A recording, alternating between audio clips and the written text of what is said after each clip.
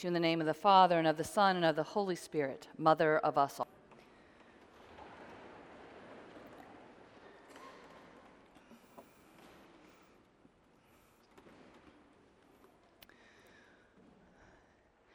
Lord, to whom can we go? You have the words of eternal life. We have come to believe and know that you are the Holy One of God. After other followers have turned away, after Jesus' long discourse about being the bread of life, Jesus asks the 12 wistfully, "Do you also wish to go away?" And he receives these poignant, tender words from Peter, "Lord, to whom can we go?" Lord, to whom can we go? This is a glorious and hope-filled promise from Peter, a promise that stirs our hearts after 4 weeks of confusing statements about bread from Jesus. After 4 weeks during which we looked at being able to ask the right questions and being able to hear and live into the answers to those questions. And last week, a meditation on what it means to hear Jesus make disorienting claims that he is the bread of life, that we must eat his flesh and drink his blood. For 4 weeks, with a blessed break for the feast of St. Mary the Virgin, we have dwelled in one chapter in the Gospel of John, chapter 6. Trying to make sense of it all. And it is with relief that I, and I imagine many of you, hear Peter's words of fidelity. Lord, to whom can we go? You have the words of eternal life.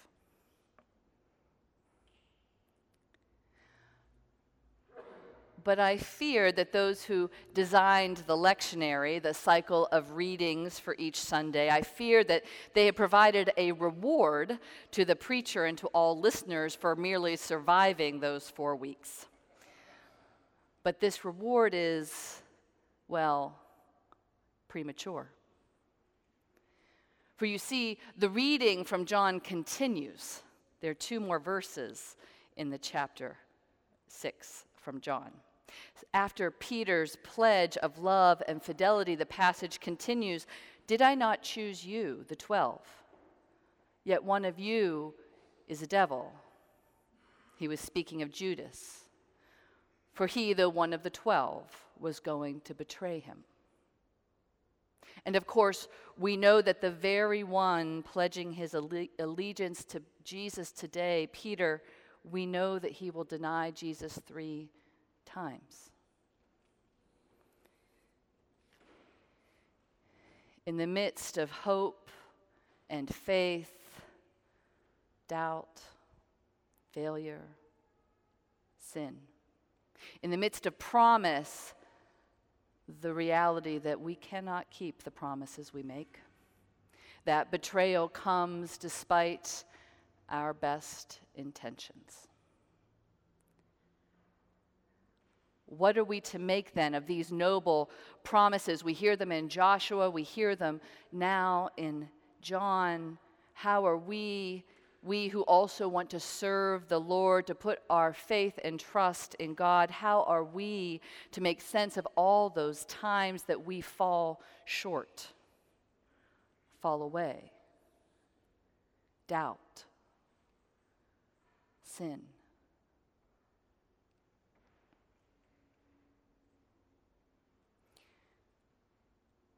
Years ago, when I was a very young graduate student in the English department at IU, a friend who was an evangelical Christian was talking to me about C.S. Lewis. At that point in my life, my understanding of C.S. Lewis was mainly as the author of the Narnia books, especially The Lion, the Witch, and the Wardrobe. I realize now that my friend was trying to help me understand the truth of Christianity, but as far as I was concerned, we were just talking about books. David mentioned Lewis's book, Surprised by Joy, which I hadn't read, but was certain I knew all about. After all, if there's one thing graduate students think they know how to do, it's how to talk authoritatively about books we've never read.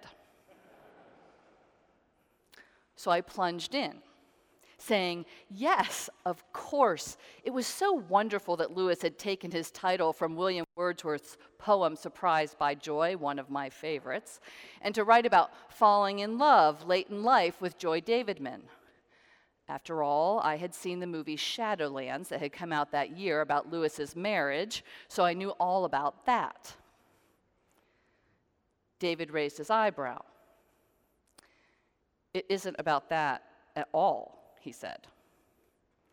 Surprised by Joy is about Lewis becoming a Christian, about looking back over his life and recognizing that all the moments of joy he had experienced had been pointing him towards God. It's the story of conversion. Oh. Well, at least I'd gotten the title right. It is from Wordsworth.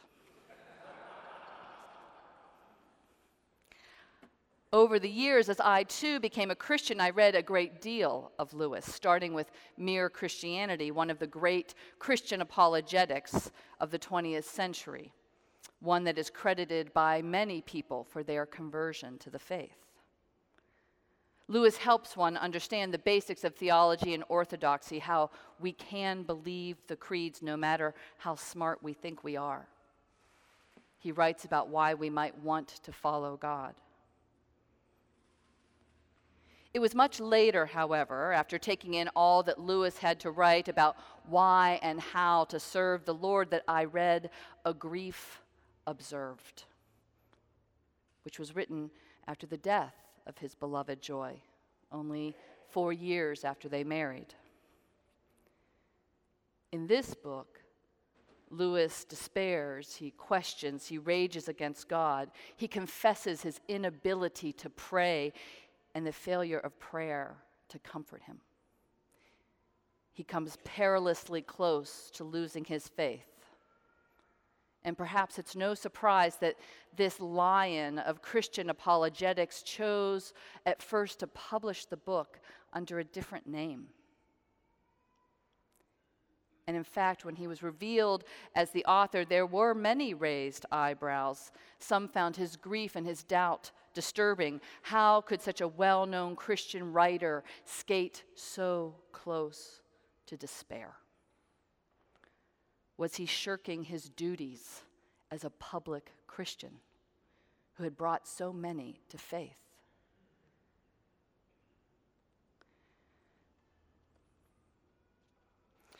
In the last chapter of his book, though, Lewis finds some kind of consolation. He reorients himself towards God, turns again, perhaps no less despairing or questioning or grieving, but he returns so his trust in God holds him up as he quotes the very famous words of St. Julian of Norwich, "All shall be well, and all shall be well, and all manner of things shall be well." In the midst of despair and doubt, trust.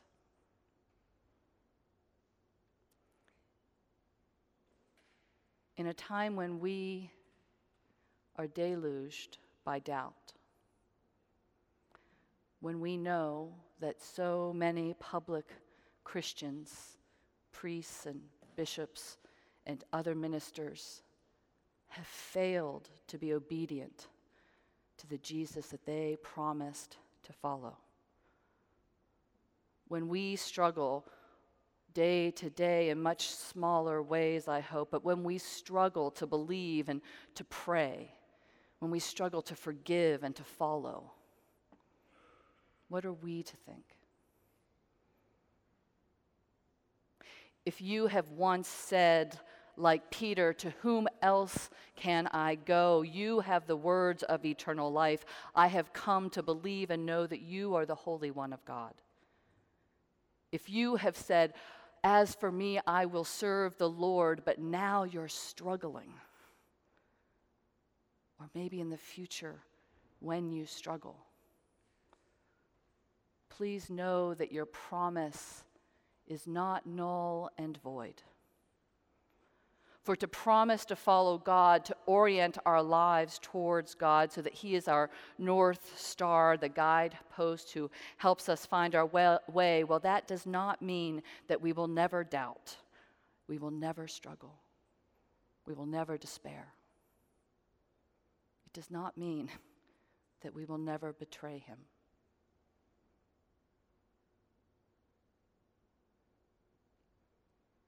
What it does mean is that we will abide in Him. Because in the Gospel of John, to believe does not believing in complicated theorems or theologies. It doesn't mean to assent to intellectual proofs. Belief in the Gospel of John means to trust, to rely on, have a relationship with. That's why we make beautiful, lofty promises in baptism, to turn to Jesus and accept Him as our Savior, to put our whole trust in His grace and love, to follow and obey Him. It's also why each time we renew our baptismal vows, as we will in just a few minutes, we are asked this question: will you persevere in resisting evil, and whenever, not if, when, whenever you fall into sin, will you repent and turn to the Lord? It's why we answer that and all the other questions, I will, with God's help. For when we pledge to serve the Lord, when you proclaim that Jesus has the words of life, you aren't saying that you'll never doubt or sin. You aren't saying that your beliefs and your relationship with God won't develop and change over time. What you're saying, what I'm saying, is that now our lives are oriented to God, that our true north is Jesus Christ. And when we get lost, we can find our way home by following His light. It means when all seems forsaken, a mess, a disaster, and you are railing against God, that there will be a true voice whispering to you that the one who is always faithful to you, that is the one to whom you must return, for to whom else can we go? For He has the words of eternal life. And with Him, all shall be well, and all shall be well, and all manner of things shall be well. In the name of the Father, the Son, and the Holy Spirit. Amen.